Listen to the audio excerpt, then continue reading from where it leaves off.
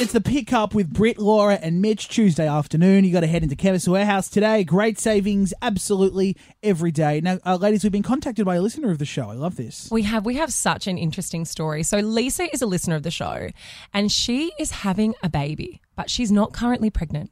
So she's having a baby through her best friend, Sarah, who is carrying it via surrogacy for her. Lisa, welcome to the show. Thank you. Hi, all. You're having a baby, so congratulations. It's a very exciting time. It's huge. It obviously sounds like it's been a long time coming because, correct me if I'm wrong, but you've had 18 rounds of IVF? Yeah, 18 rounds over 8 years.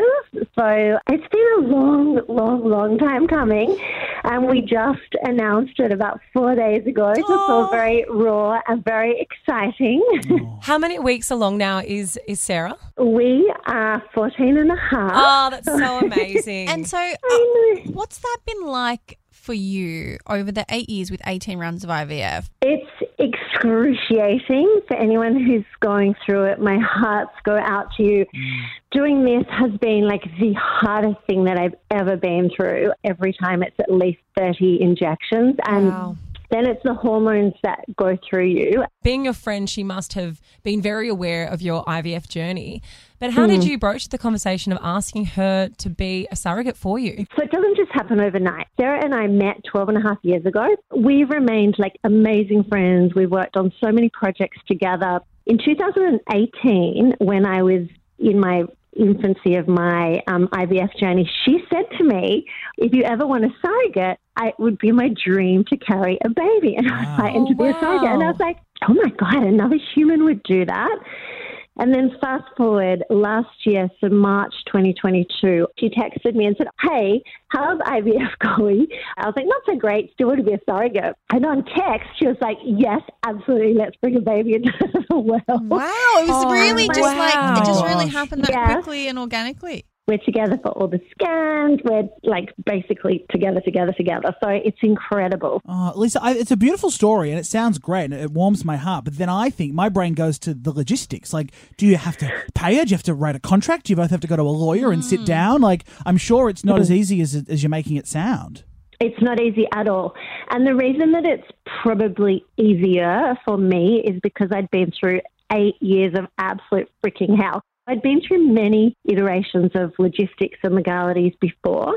You can't pay someone. It has to be out of the goodness of their heart. But it's actually not as complex as people may think. So basically what we had to do was her and her husband, David, me and my hubby-to-be, Stephen, had to do a 3-hour counselling session together to all get on the same page and kind of work through, okay, how do we all feel about this? So you've got to be fairly, in tune with your feelings and able to talk about everything and be comfortable. And then we had to get legal contracts drawn up on both sides just for any anomalies, because as you said, when you introduced, imagine if Sarah had the baby and then was suddenly like, I can't let it go. Yes. So there's a whole lot of legal things.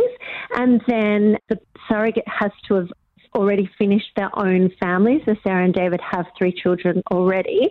And then we cover, whilst we can't pay her, we cover every single expense. So anything to do with her having to get transport to a scan or anything to do with medically, we cover for Sarah. So, so it's just, I feel like I've got not only a baby carrier, but also a very, very, very best friend. Like, it's amazing. Wow. Well, I mean, speaking of feelings, what is it like going from having these 18 rounds of IVF to having to experience somebody else carrying your baby? What does that feel like? Amazing. And in fact, I have shivers over my whole body as you say it. And again, it's all perspective, right? If someone was starting today on their journey and they're like, I'm going to get a surrogate, like there is no way 6.5 years ago I really could have even fathomed it. Whilst my partner Stephen has been amazing, now I've got like a best freaking girlfriend that every day we're like, is he kicking? Is he doing this? How are you feeling?